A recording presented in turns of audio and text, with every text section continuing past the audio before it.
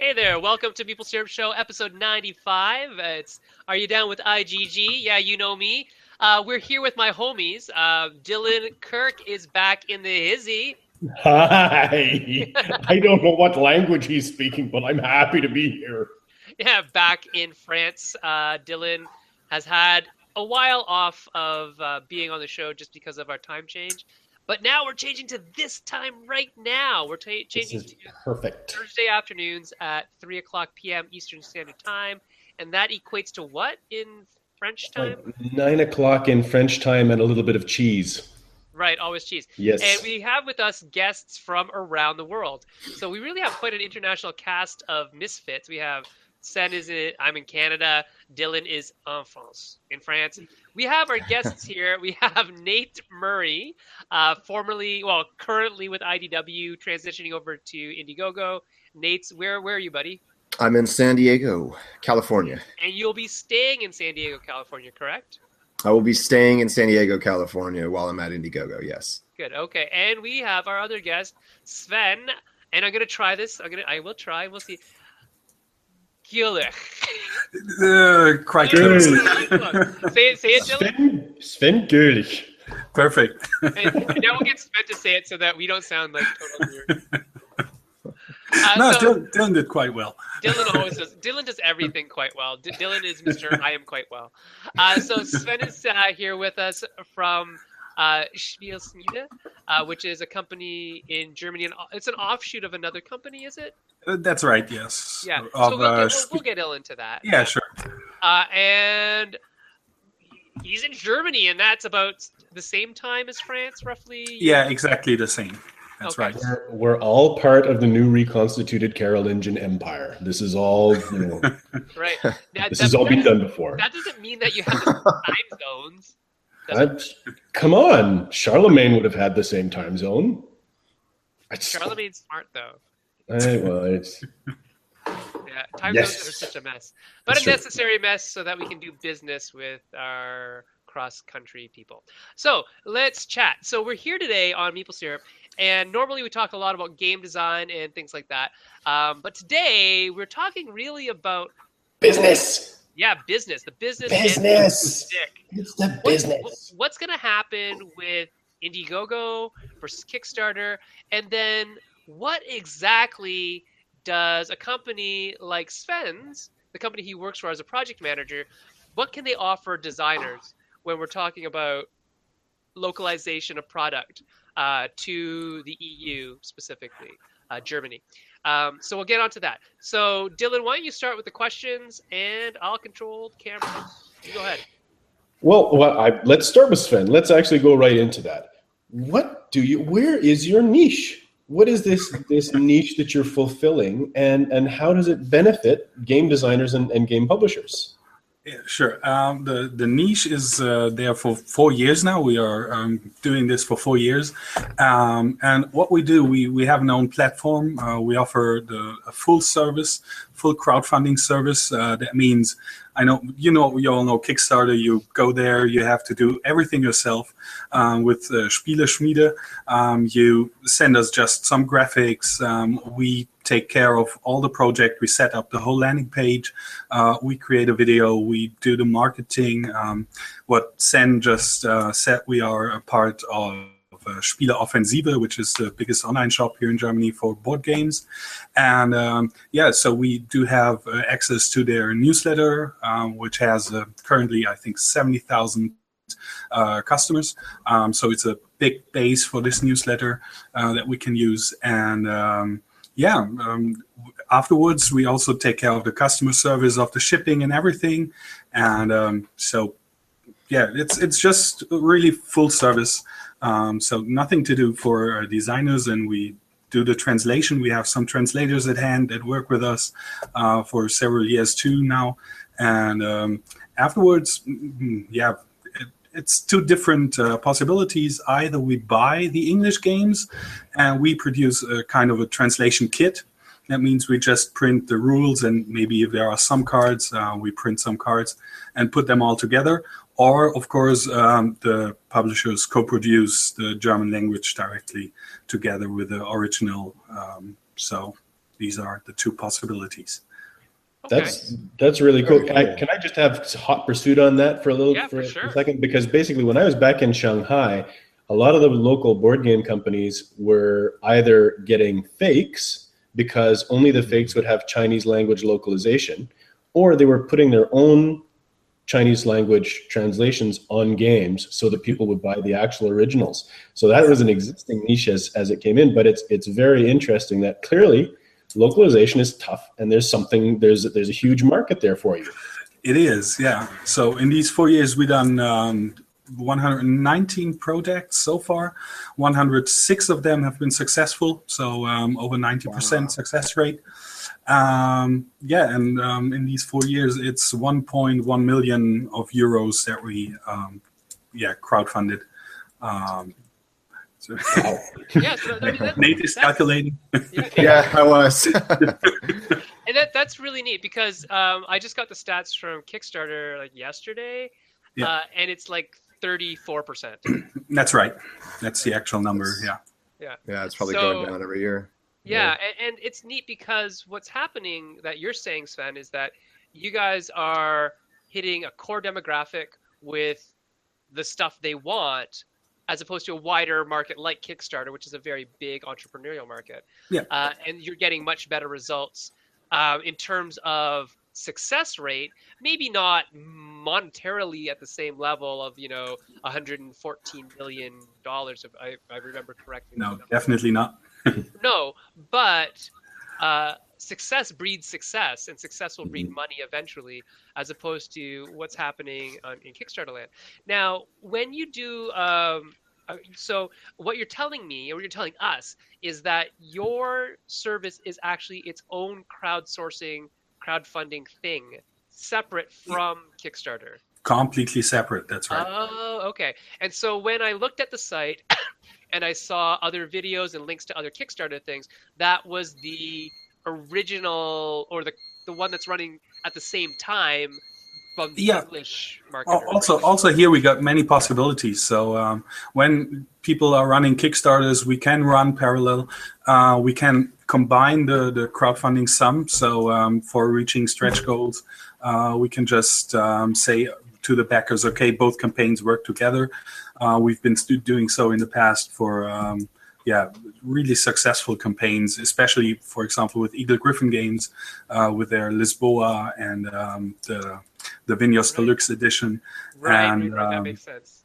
So Vidal's games, right? Yes, that totally makes sense. And when you have a look at their Kickstarter pages, you'll see in the very beginning, we have backers from all over the world and also from Spieleschmiede. And so the backers sum in total is higher than the one you see here on Kickstarter. Right. So they are directly telling you in the beginning. Yes, Dylan, that's some data. That is some data. That's a lot of big data. But I'd like to kind of plug in on that whole crowdfunding places other than Kickstarter that are looking to target board games specifically, and maybe move it over to Nate. Tell us a little bit. Strong transition game. Hey, that's what I'm here for, big guy. Let's hear about your targeting of board games and who you're doing it for. Absolutely. So those of you out there that know my history, I've been at IDW Games for the last 4 years, helping ramp that division up. And during that time, I've spent a lot of time researching crowdfunding. And I'm going to start saying crowdfunding because I have now joined Indiegogo. Oh, and look at so, you with the swag. That's awesome. There you go. I didn't even know. Nicely played. I'm prepared, yeah. So I'll sit up higher in my chair now and adjust that so you can all see it. But recently I've been tapped to come on board to Indiegogo, and I'll be now managing the games vertical. So I'll be helping, helping creators get their campaign up and running, bring it on to Indiegogo. We actually have strategists that analyze things. We'll be recommending marketing. I think that's the big difference in what drew me over is that I've spent these last, even before IDW, I actually had run a few campaigns on my own under a pen name for some projects. And so I'm very familiar with the space. I've been consulting for other people, helping them with their first-time projects. So I've done 20, 30 campaigns overall. And the big thing is there was never anyone to call at Kickstarter when something went sideways or when you know, when you went into panic mode at 4 a.m. and thought the world was crashing down, and the ability at Indiegogo of being someone you can call and talk to as a human-to-human relationship is really strong to me. I like a few of the other things they do as averse to how Kickstarter does things. They offer a much more robust platform as far as not just crowdfunding, but post-campaign earnings, straight pre-orders. There's just so many more ways to run your business through Indiegogo, and it was really attractive. So it was time to make a move, and it's definitely, you know, it would have been easy to stay at IDW because 2017 is going to be huge for IDW. And I love it, and the catalog I helped them build is going to explode this year. But I'm more of someone who likes a big challenge and likes to start from grounds, you know, start from scratch and Theo Epstein something into the World Series. And so I think Turtles was kind of a World Series win at IDW, and it's time to walk over and take a new team. So that's what I'm planning on doing. Good. Okay, so I have a question from the audience. So John Meitling asks, is there an approval process or an application process for your company, Sven? Also for Indiegogo, do they vet any of the incoming projects? So we'll start with Sven. Yeah. So the 90% success rate speaks for being very picky. So yeah, there is an approval process. It's hard for self-publishers to get onto our page, onto Spieleschmiede, because it's just they would have to run the whole production themselves afterwards. So we rather go with companies that are established, but we also offer the service for self-publishers if they have a good plan and strategy behind everything to get the production ready and settled. So yes, there is an approval process. Okay, and to submit to you, they would go through your website then, you think? Yeah, sure. Either through our website, we often get interesting projects from people of our forum. So we do have a big forum for the gamers here in Germany. So they sometimes suggest projects they've seen on Kickstarter, Indiegogo, or anywhere else. Oh, right. That's actually how we got in touch. Yeah, exactly. Said, hey, that's right. I'll try. That's right. That's how we got in touch. So I'm talking to publishers lots of times. That's why I travel to Gen Con, for example, to just find new contacts and new possibilities for projects on our page. Very interesting. Yeah. And Nate, how about you? What do you think Indiegogo is going to do, or what will Indiegogo do about, since you have some control over that now, about game vetting or vetting of the product? Well, I'd encourage people before they go live to get in touch with me, and I can help them out at that point. That's probably the easiest way to vet and make sure your campaign's set up. Once it is live, I'll obviously be checking in on things, and we also have a campaign strategist who I spoke with yesterday, John Trigonis, who once you hit about 30%, he'll come in and vet your campaign and make sure it's going off for success. As far as I know, people are asking a lot of times about thinking that, you know, projects are vetted for quality or honesty on certain platforms. That was an old standard years ago. And I mean, if you want to throw up almost anything now, you can on either platform, Kickstarter or Indiegogo. Once it's live, then both Kickstarter and Indiegogo will swoop in and make sure everything's on the up and up. But if people are thinking that one platform is more honest than the other, I can promise you I could throw up something on either for whatever product I wanted within the hour. Yeah. Okay. Good point. Yeah, that's old hat rumors, 2010 stuff. I mean, in our platform, it's obviously also something special because we talk to a German audience, and most of the foreign publishers obviously don't speak any German. So yeah, we do have to take care of everything in this case. And what was, I kind of want to know, Sven, from your side, what was the decision that made you go with the architecture you're using? Is it because you had the existing infrastructure there, or did you really just want to make something that you had control over? That would be something to ask my boss, because I just point 2 years ago, and as I said, the platform is running for 4 years now. Okay. But I think they idea and wanted to make up something that is easy usable for the backers and for us in the back end and service as well. And I think that it fits really good. So we do have a nice, neat looking page where you have everything close together, the pictures, the text, and everything. So yeah, I think they did a good job, and I was glad to jump onto this position to be the project manager here. Right. And I mean, and the other thing is that your company is not just the crowdfunding. It's also an online store. So while they're there looking at online stores, online like crowdfunding stuff, they can also, I also need, card sleeves and I need to order that game. So it makes sense to drive traffic to one place. Nate, we have some other questions. Steven Sauer, one of our friends from, you know Steven too, right? I know that guy. One of our good buddies Too from the sweet Toronto to be area. sour. Yeah, too sweet to be Steven Sauer. He is asking, I've heard that Indiegogo has flexible funding, unlike Kickstarter, and he'd like to know how exactly that works. Yeah, absolutely. So flexible funding means, whenever you launch your crowdfunding project, you're going to set your goal of $10,000 or $50,000, depending on the scope of your project. If you do flexible funding, that means even if you fall short of your goal, Indiegogo is going to send you the funds.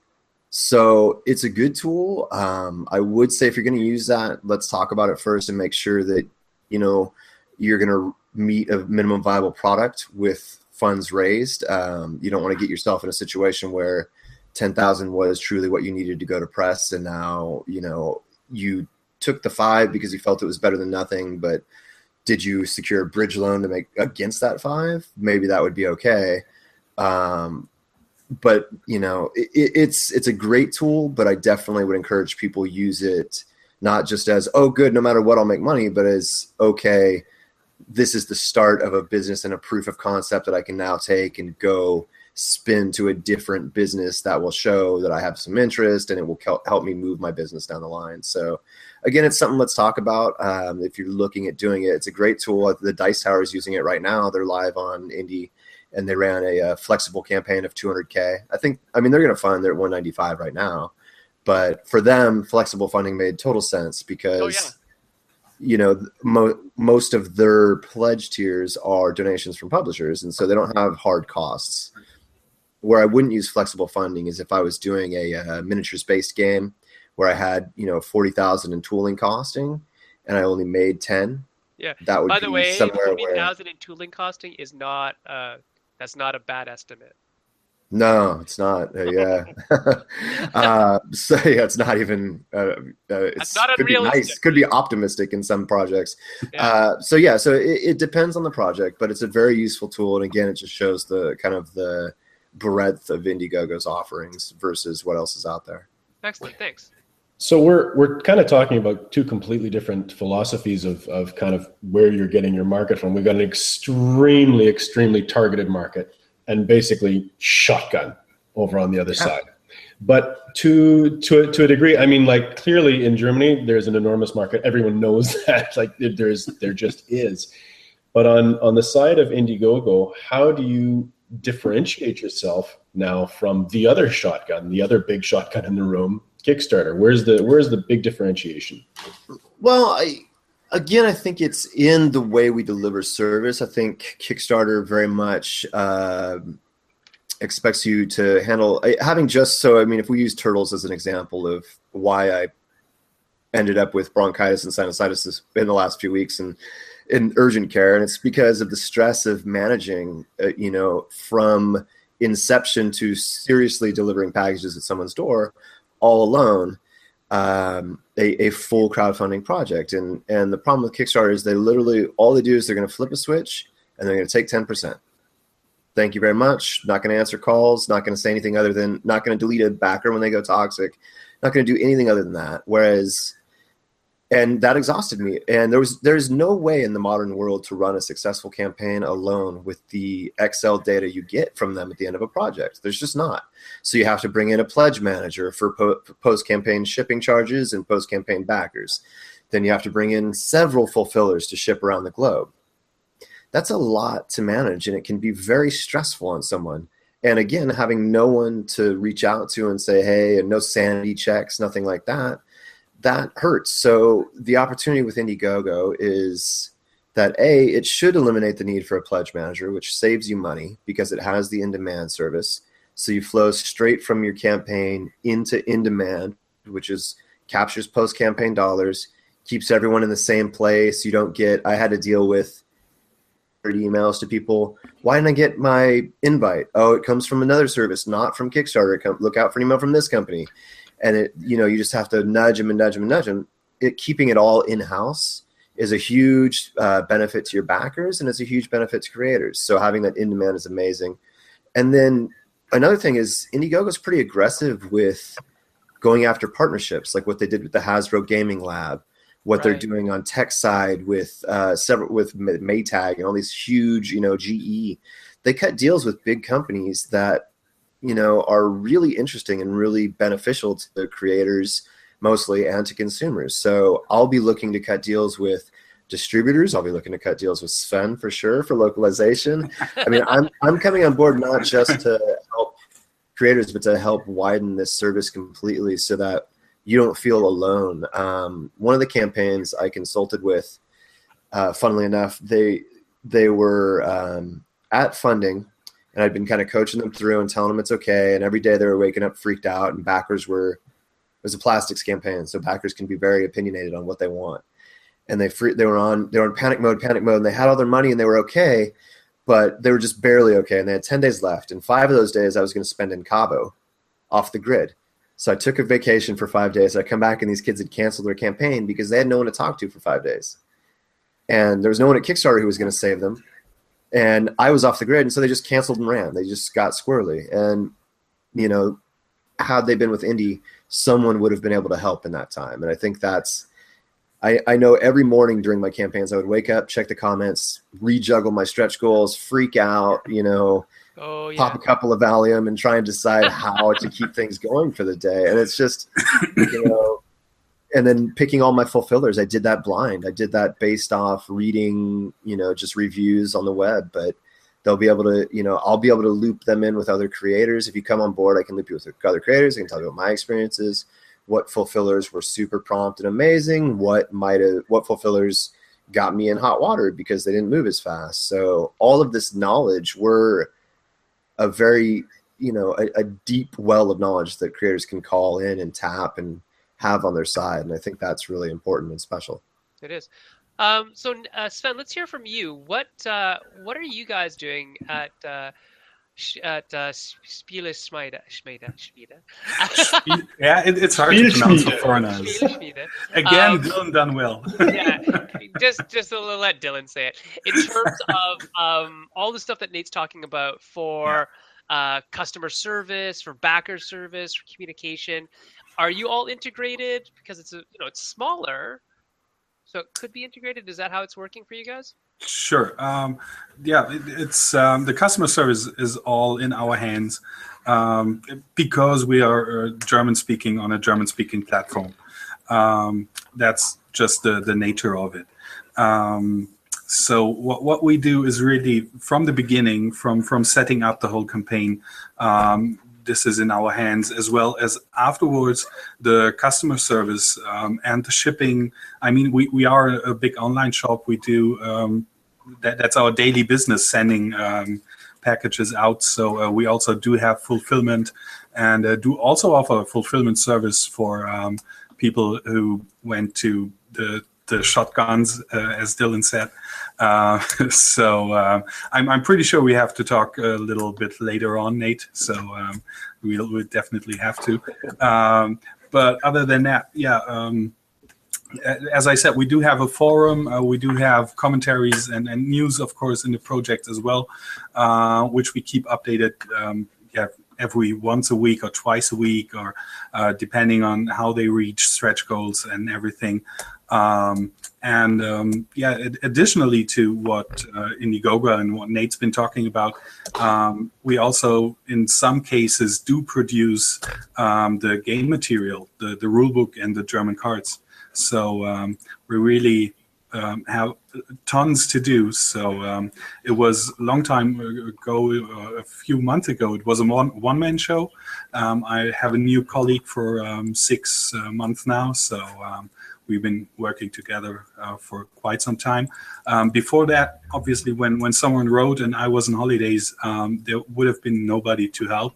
But now we are 2 people, and somebody will be here in case you got questions. Yeah.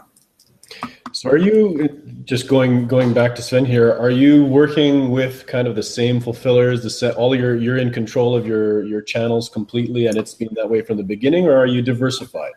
We are the fulfiller. You are everything. You're 100. Yeah. That is it. We do the shipping to all of our customers ourselves, because we are an online shop. We do everyday shipping, up to I think 1,000 packages a day. Although we are quite a small company, so in total, with all the customer service and everything, we are around 20 people.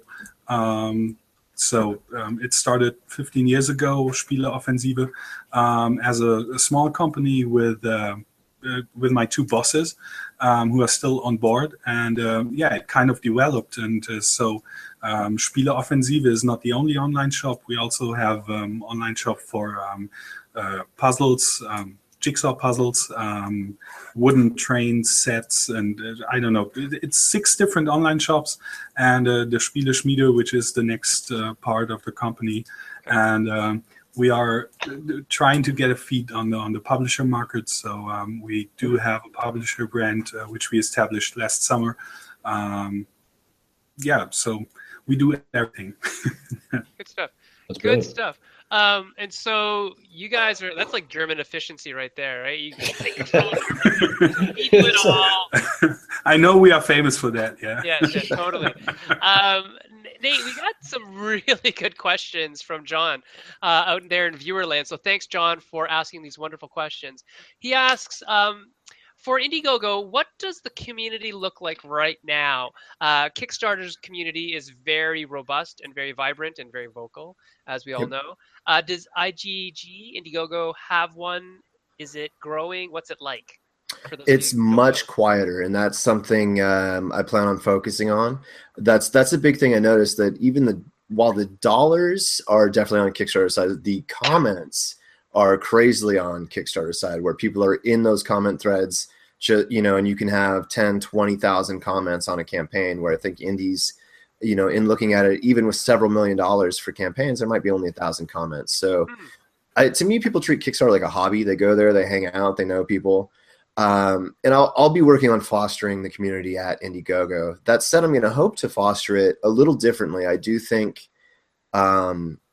there's certain, practices of commenting that I don't appreciate on Kickstarter at the moment. And so I'm going to try and foster a very positive community on Indie, kind of take it back to roots a little bit, especially this first year while I'm there, get back to let's actually help these people get their dream accomplished, not let's demand more plastic and get a little more bullying. So we're going to make sure and foster a real positive new community. So again, that was the point of making this jump, was that this is really, even though they've been around for years, this is going to be the breakout year to really start focusing on gaming. It's a big company focus, and we're going to try and do something really special. And I think they've done that with some really innovative things, but this will be the year where we go after a lot of partnerships, and community is one of the things I'll be focused on. Dylan. Sorry, I was all involved in the commenting over on the other side. Let's follow up with more of John's wonderful questions. I wanted to do the one that we can split between both Sven and Nate here. It's the sure. That let me just quote it directly. A concern from anyone looking at crowdfunding a lot becoming a pre-order system for larger companies rather than funding a creator's dream. So let's start with Sven. And see, to what degree do you see your service kind of tapping the big publishers and the pre-order system from Kickstarter rather than building people's dreams? Yeah, sure. I mean, of course, we heard that concern before, and of course, it's partly true. Obviously, big publisher companies like the one I mentioned before, Eagle Gryphon, could do it by themselves, but it's just so for publishing companies, it might be maybe more like a marketing tool to use. You can see how many people, how people will get involved in the game and how they do like it, or maybe you can even get your game better and improve it throughout the campaign. But in case of Spieleschmiede, we also do have a lot of small publishers publishing their first game, and which they would have never done themselves on the German market. We have small Italian, French, American publishers who would have printed, I don't know, maybe 500 copies of their game in their own language, and with the help of our service, they could add another 500, maybe in a multilingual print run or in a German-only print run afterwards. We know that concern. We know that it's been around for a while. And we cannot deny it, but we also open our doors to small publishers who really are in need of such a service. Okay, and let's shift that over to Nate as well, and also tack on, are you looking to change that? You're talking about going back to basics. Yeah, absolutely. So I, having been on the inside and used Kickstarter more as a marketing exercise, big companies are definitely doing it as a pre-order and pre-marketing campaign. And that's not necessarily a bad thing. I think there's a couple arguments on why people don't like it. They think it robs the friendly local game shops. And having spent years and years and years in this, I can show you that the data shows that's not true. In fact, what it does is provide a game shop with a month of marketing, a landing page that answers questions, and an educational platform. And it actually pulls more people into game shops by having a campaign. The problem is when the balance of value using a direct-to-consumer model through a crowdfunding campaign is too high for the friendly game shops to ever compete. So when they give you, when they're delivering these projects like a lot of, just so much plastic that they'll never be able to hit a retail price. That's kind of an issue. Can you not hear me, Sen? No. It's my kids. I'm telling them I'm on air. All right, very good. I need an on-air sign. I should get one. That would be amazing. That'd be awesome. So, on air. Yeah. So I mean, it's valuable, and I can say in the study of Turtles, it was valuable to know what characters fans wanted to see, and we were off the mark some, and the fans were very vocal, and we were able to pivot and add some new characters.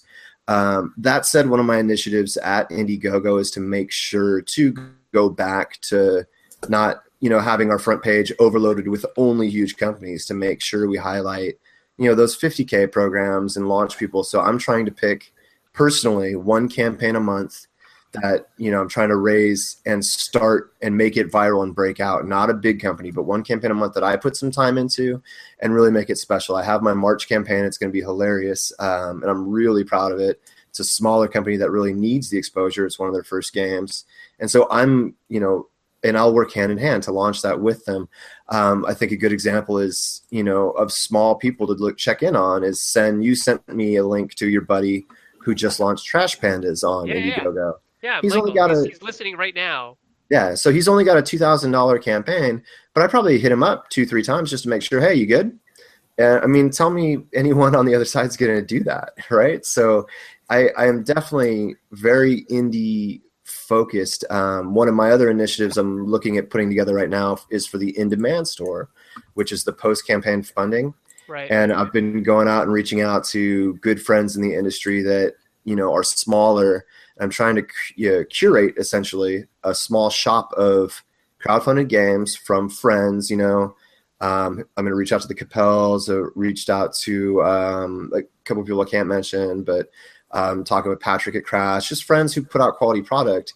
And it's, hey, can we launch a suite that puts real good attention and puts some marketing dollars behind some crowdfunded games that aren't huge by any means, but are really special, really quality products and something you'd want in your collection. So focusing on things like that, that's very important to me. I mean, I'm a creator at heart. I've been a cold-blooded business guy, and I remain that. But part of me really likes the small guy and wants to help him out.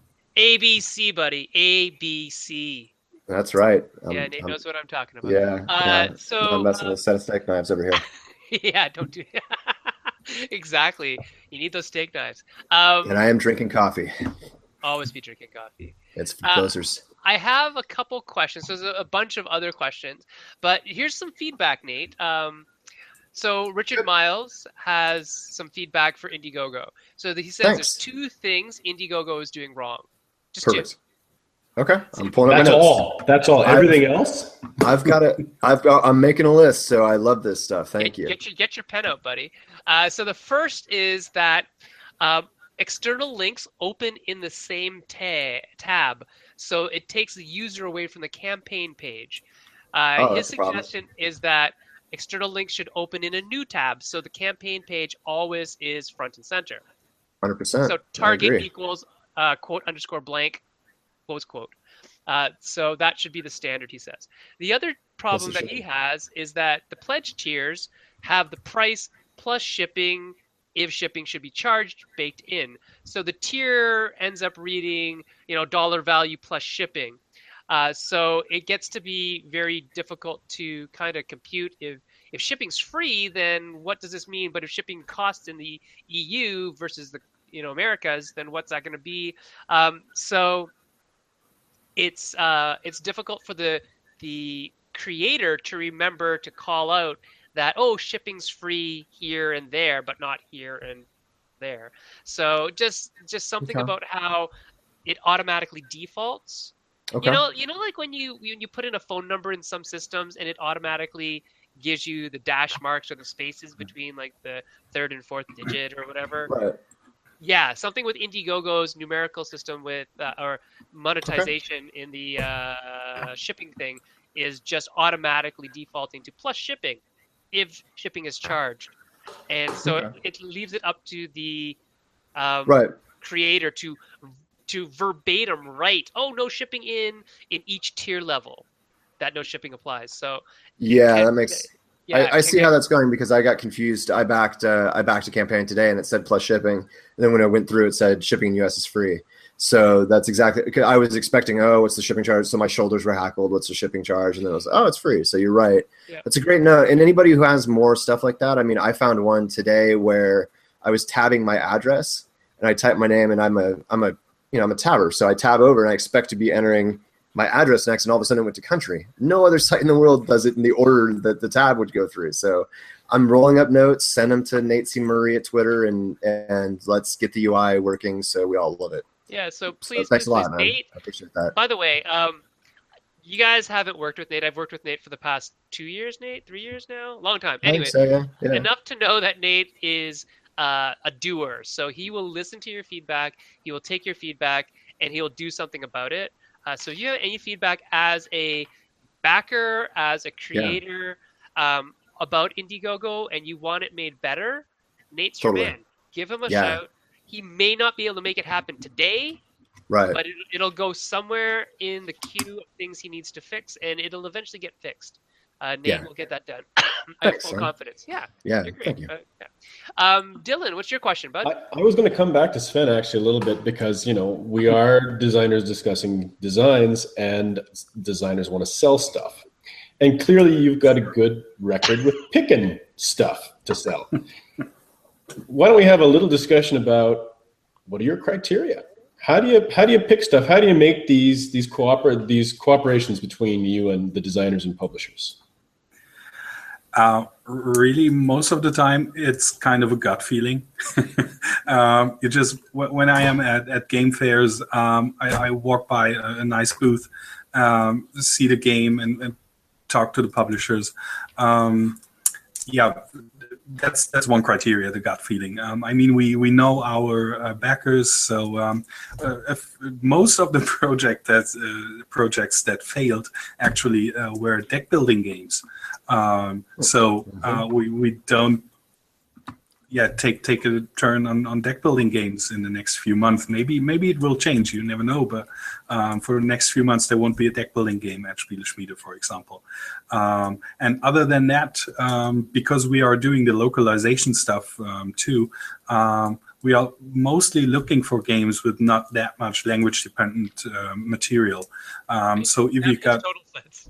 Yeah, I mean, obviously, because the translation kit, of course, costs extra money, and so we are looking for games where we can only do the rule book, maybe a deck of 10, 20 cards, and that's it.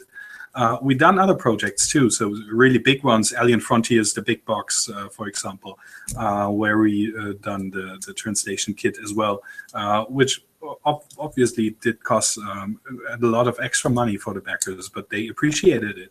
And but that's I would say that's the main criteria. So gut feeling, not too much language dependent stuff, and no deck builders. Yeah, apparently no deck builder. It's really interesting that you say what you're saying, because that's the general consensus that we get from publishers as well. It's like, I don't know, but I'll know it when I see it. Hey, does that sound familiar? Yeah, 100%. You know why? Because it came out of your mouth many, many times, buddy. That sounds familiar.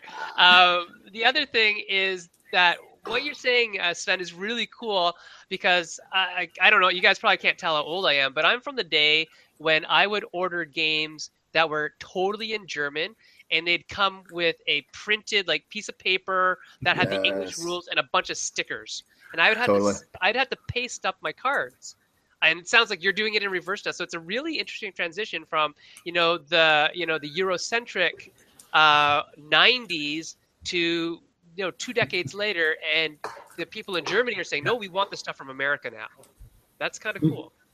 It's a really neat way of looking at it.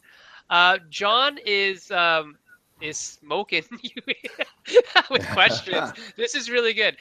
So he says, Kickstarter is not designed for complex products or collections of rewards such as add-on. Does Indiegogo offer more tools to manage this customer data?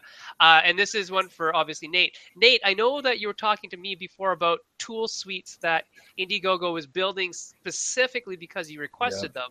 Can you let us in on any of that kind of stuff that will help us as creators and publishers?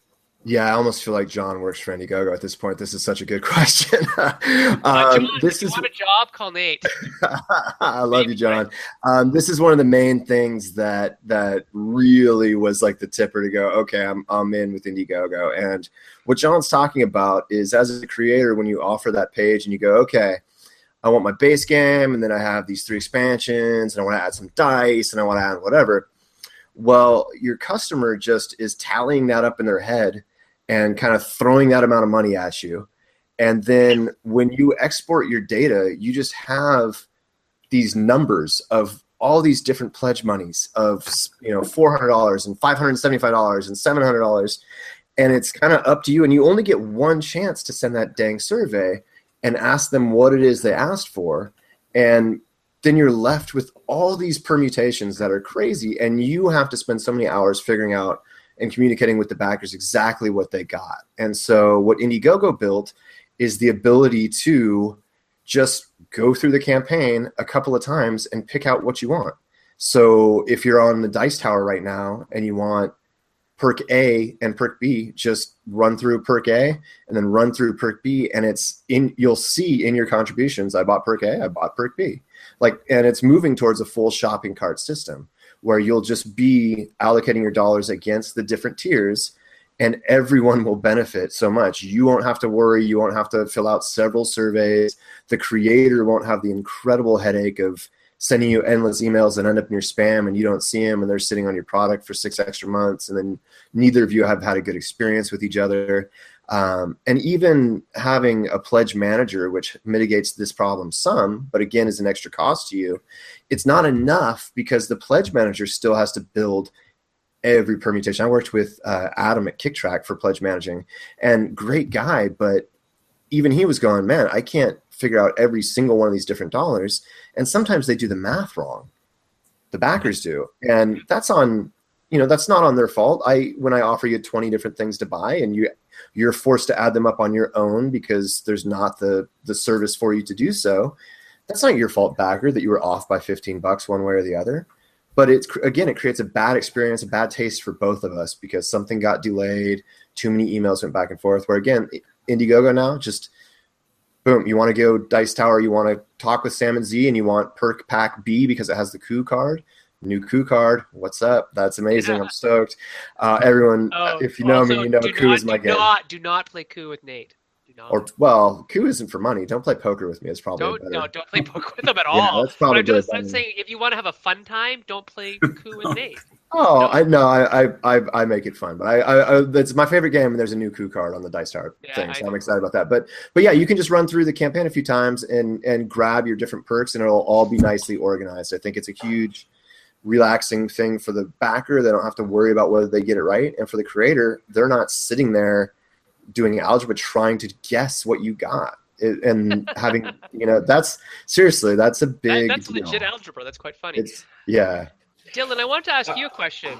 I was going to ask a question too, but you go ahead. No, my question to you would be, doesn't this sound like a fun and interesting thesis project?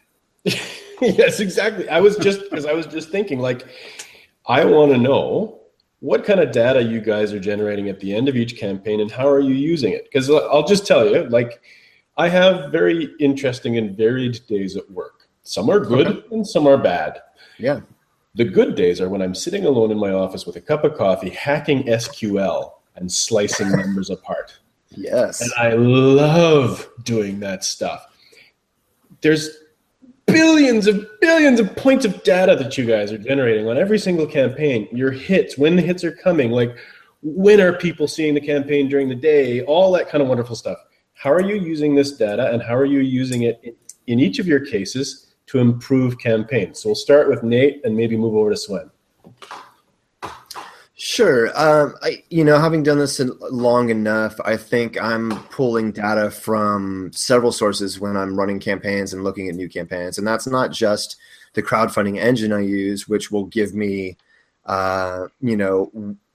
typically a trend of when dollars came in, days, countries, all these kinds of things. But I'm also looking at my Google AdWords and what was successful, my Facebook ads, all the different incoming pathways that I've spent money on.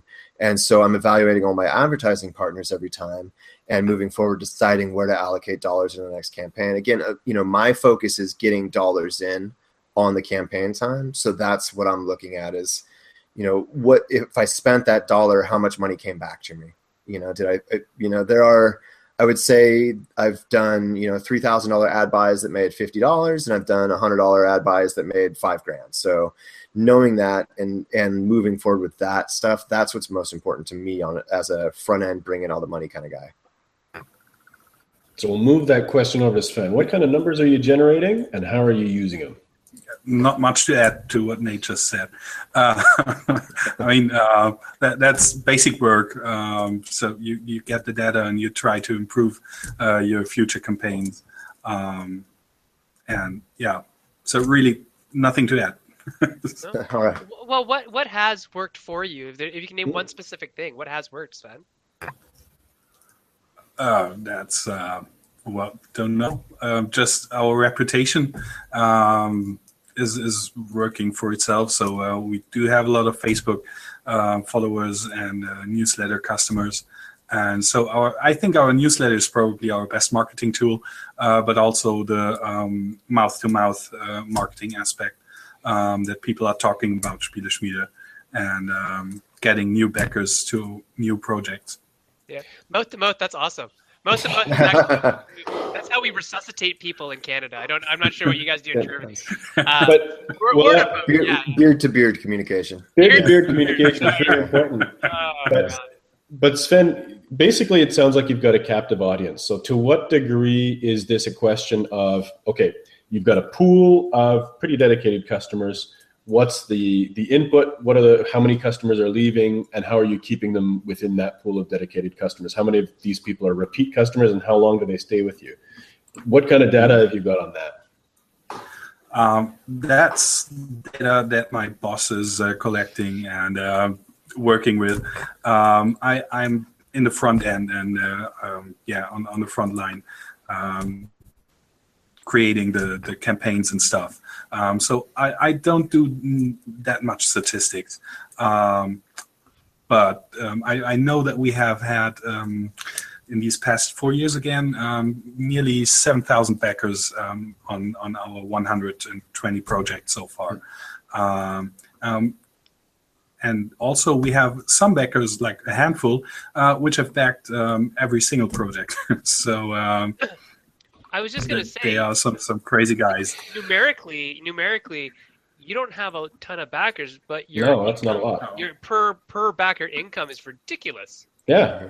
That expenditure and the success rate of 90%. So you have some really committed captive people who are. We do. And we are happy for that. Yeah, no doubt. Shows to your reputation. That's awesome. You're the living long tail. It's amazing. Yeah, Totally. living long tail. Nate, I wanted to ask you about all the other fidelity weird things that are hooked up to running a campaign.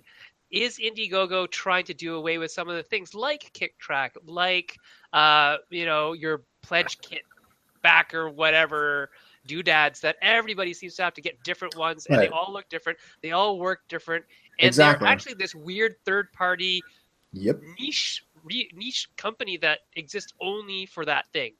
It's Yeah, ridiculous. that's exactly one of the pain points we're trying to solve is getting rid of you having to use a pledge manager. And I mean, think of that, like it's expected you're going to have to go spend money with another partner and use that partner just to make Kickstarter even work, just to make that data serviceable. It's expected you're going to have to use another partner. Like that's just the norm. Like I'm going to have to give up another 3 to 5 points, another couple grand to another partner just to make this even somewhat cohesive data. So that's definitely Which all something comes out of the end user's pocket, right? that's coming out. Well, it's coming out of while I'm jacking the price of my end user. Yeah, It's coming out of exactly. me as a creator's pocket. Absolutely. So let's get rid of that partner. As far as KickTrack, no, I actually want people to start tracking Indiegogo. So IndieTrack, let's set that up. KickTrack's just a place to get news and read about campaigns. As far as their pledge management side of things, yeah, again, maybe getting rid of that portion of things by keeping it all in house. And again, it's a better at the end of the day, it's all for the user, and it's better to keep the user in one site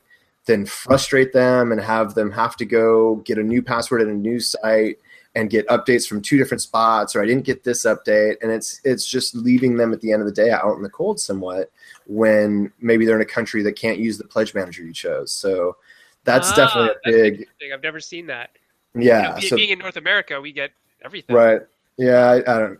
There's so many country rules, but that's definitely a big thing again. And then the late backers, you're gonna need late backers, and the in demand is so cool for just finishing your campaign out and then pick up late money. So let's keep it all in one place for a better user experience. Keep it without you having to go to a new shopping cart. The way it works now is I threw my $640 in, and then I go spend it later when a pledge manager pops up somewhere, and that's when I actually get to have that experience of picking my items.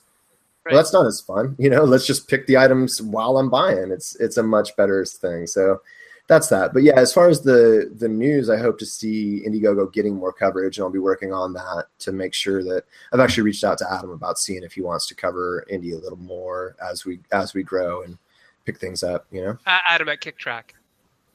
Yeah, he's the one who runs that site, which is cool. It's a real cool. I mean, that's my daily news. I check there and see what campaigns are up.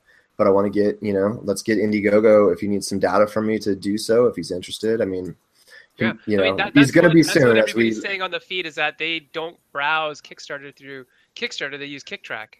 There you go. Yeah. See, so and I brought this up to Indie, so I'll take this data back to them and say, look, it's validated that everybody. That's our morning news. That's our morning fun. We just go and look. And, 6 people on the feed right now just saying, yeah, that's what we do. Yep. Yeah. You wake up, you say, oh, what launched? Oh, okay, cool. Yep. So, is there something equivalent we can do for an easy browser site that captures news and all that? So, yeah, there's a couple other suggestions here that I'll tell you in a second. So, Dylan, fire them all to me. I have a hard out at 1 because I have to jump on a marketing call for a campaign. Sure. And again, just showing Indie that's what we do. We're actually looking at helping this campaign right now. So, right. Go ahead, Dylan, ask your Well, question. I wanted to jump on Sven to just kind of elucidate further on kind of the additional services that you add, because like we're talking about a universe in which now Kickstarter and Indiegogo are established business models, basically. You add on to that. And so how do you add on to that? Yeah, sure. We add on to that with a fulfillment service that we also offer. As I said, as an online shop, that's our daily business, sending packages out to customers. And so we have a lot of Kickstarters and not yet Indiegogos, but maybe that might come. Yeah, I think they will. But we got a lot of Kickstarter projects that we fulfilled. And I know we do have very competitive prices for whole Europe. So especially for American publishers, this might be really interesting to have a look at our prices and services that we offer here. So we've done... a side note to that, because you guys are an online store, would you also buy some stock? Yeah, of course. Obviously, there's after nearly every campaign, we buy at least 10, 20 games more that we sell through our online shop, and you can also use us as a European warehouse. So if you want to store your games here, that's no problem. We got a cool back end for publishers where they can see in live data how many games they got in our warehouse, and they just tell us, well, please send it to this and that customer, and we do so. So that's also the service. Pretty much fulfillment is like the most hair loss inducing and kind of depression inducing process that I've ever heard any Kickstarter manager talk about. It's just like, this is the most horrible part of the entire campaign. Oh yeah, it's distro and fulfillment. Yeah. Distro and fulfillment all the time. And so then if you can help anybody with that, I think they need to give you a call. They're looking to get... We are happy to do so, right? Yeah, sure. You're better than medication. That's for sure. Yeah. Just a couple quick points from the feed. A lot of people talking on the feed. It's been great. They're really thankful that you guys are participating. And they just said things like, hey, if Indiegogo would help market their campaign for them, they would consider Indiegogo. If Indiegogo would, create like a newsletter, sort of what you guys are doing, Sven, like a newsletter for your not your backers, but people who are just in your service. If Indiegogo would do that for the board game section, then that might be worth it. Like an old school community newsletter, not a marketing email, like an actual newsletter. That might be something that's worth it for Indiegogo to do. Okay. Other things, they want to make sure that services are accurate, appreciated, and not unsubscribed from. So a lot of stuff they're looking for good reporting, responsive ratings from the service. So being able to track, supporter data as well from the creator side, like interaction, engagement from the backers, like how many people are backing, how many of them are talking, that kind of stats might be nice to know too. So there's a lot of stuff here. I think John is going to give you an email, Nate. I think we're already tweeting at each other right now, so we'll be talking. Yeah. Good. So before we go, because we've got about 2 minutes before Nate has to jump, I'm going to ask Nate first because he's got to go, and then he can run. Cool. Thanks, Nate, give a new creator one reason to go to Indiegogo. I think exactly what Sen just mentioned that's hopping in the feed is, yes, we will market your campaign actively. I personally will make sure it will get marketed through, whether it's paid money or through newsletters. I will be launching a creators newsletter first to just talk to our creators and feature them and share tips and all of that. So let's make it a creator community first, and then we'll go after the consumers. On the consumer side, we do have newsletters that feature not only campaigns, but individual perks, which I think is really cool. So there's a perk newsletter that will just highlight one perk of a campaign. I think that's really neat, especially when you get like a dice tower with 1 billion things. And then we're here. There's someone to call in the deepest, darkest of nights when you are that terrified and worried that you had a negative day. Pick up the phone, call me, call John, and we'll talk you through what's going on. We'll give you our insights. We've been there. We've been down this road. So having someone who will treat you like a human, that's got to be worth a little something to you. But yeah, find me on Twitter, Nate C. Murray or at Nate C. Murray, or just email me, nate@indiegogo.com.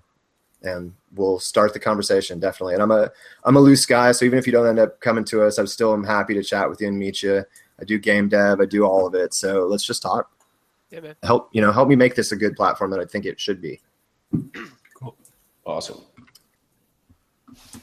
So right, I'm going to jump off, guys. I got to run to meetings. Sven, I think we'll talk. Thanks for having me, guys. And Sven, I think we'll talk business one way or the other. And thank you, everyone, for the advice. We'll try and make it happen. Thank you. See you, Nate. See ya. Bye. So let's put the question at Sven. What can you tell a first-time creator to go on your platform? Well, easy 10 words. Full service, nearly no work, and get your game onto the German market. I mean, that's it. That was the pitch to me, right? And I said, I am interested, except my publisher already does EU. So most of the games that I publish are already EU friendly, and they're already out there in German and whatnot. But that's why Nate actually wants to talk to you, I believe, is because IDW has worldwide rights to a lot of things, very interesting intellectual properties and whatnot, but they don't really have the foothold in Europe like a couple other companies do. So I think that might be a nice match for you, Sven, which is good. Awesome. Great stuff, guys. Thanks for coming on, Sven. Thanks, Nate, for that a little early to get to his meeting. Thank you, Dylan, for being here and your mighty beard on Thursday, best day of the week. It's all good. And Sven, thank you very much for joining us as well. It's Thanks for having me. It's 10 o'clock your time, so thanks for staying late into the night for us. And hopefully this will drive some business not only to Indiegogo, but to the game company that I can't pronounce.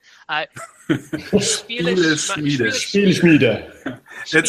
It's translated to Game Forge. You see the little smithy here behind me. Oh, that's Smith.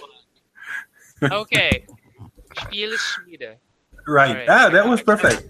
I'm getting it. It only takes me a few times. I'll get it.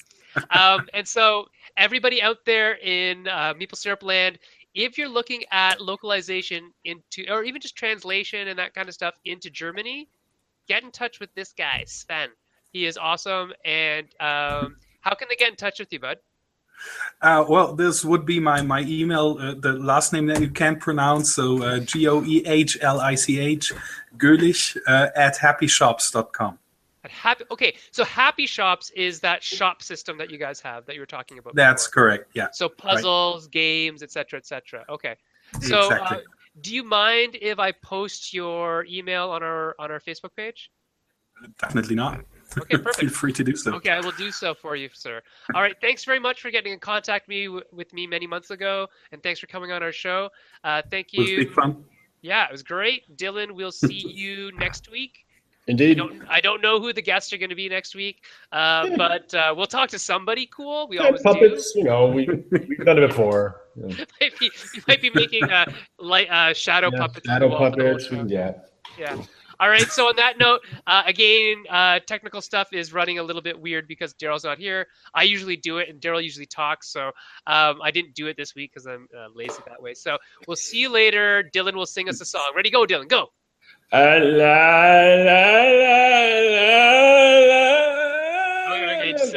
it's not really working. Not really working. Okay, we'll see you guys later. Thanks very much for having us into your internet home. Bye. Bye. Bye.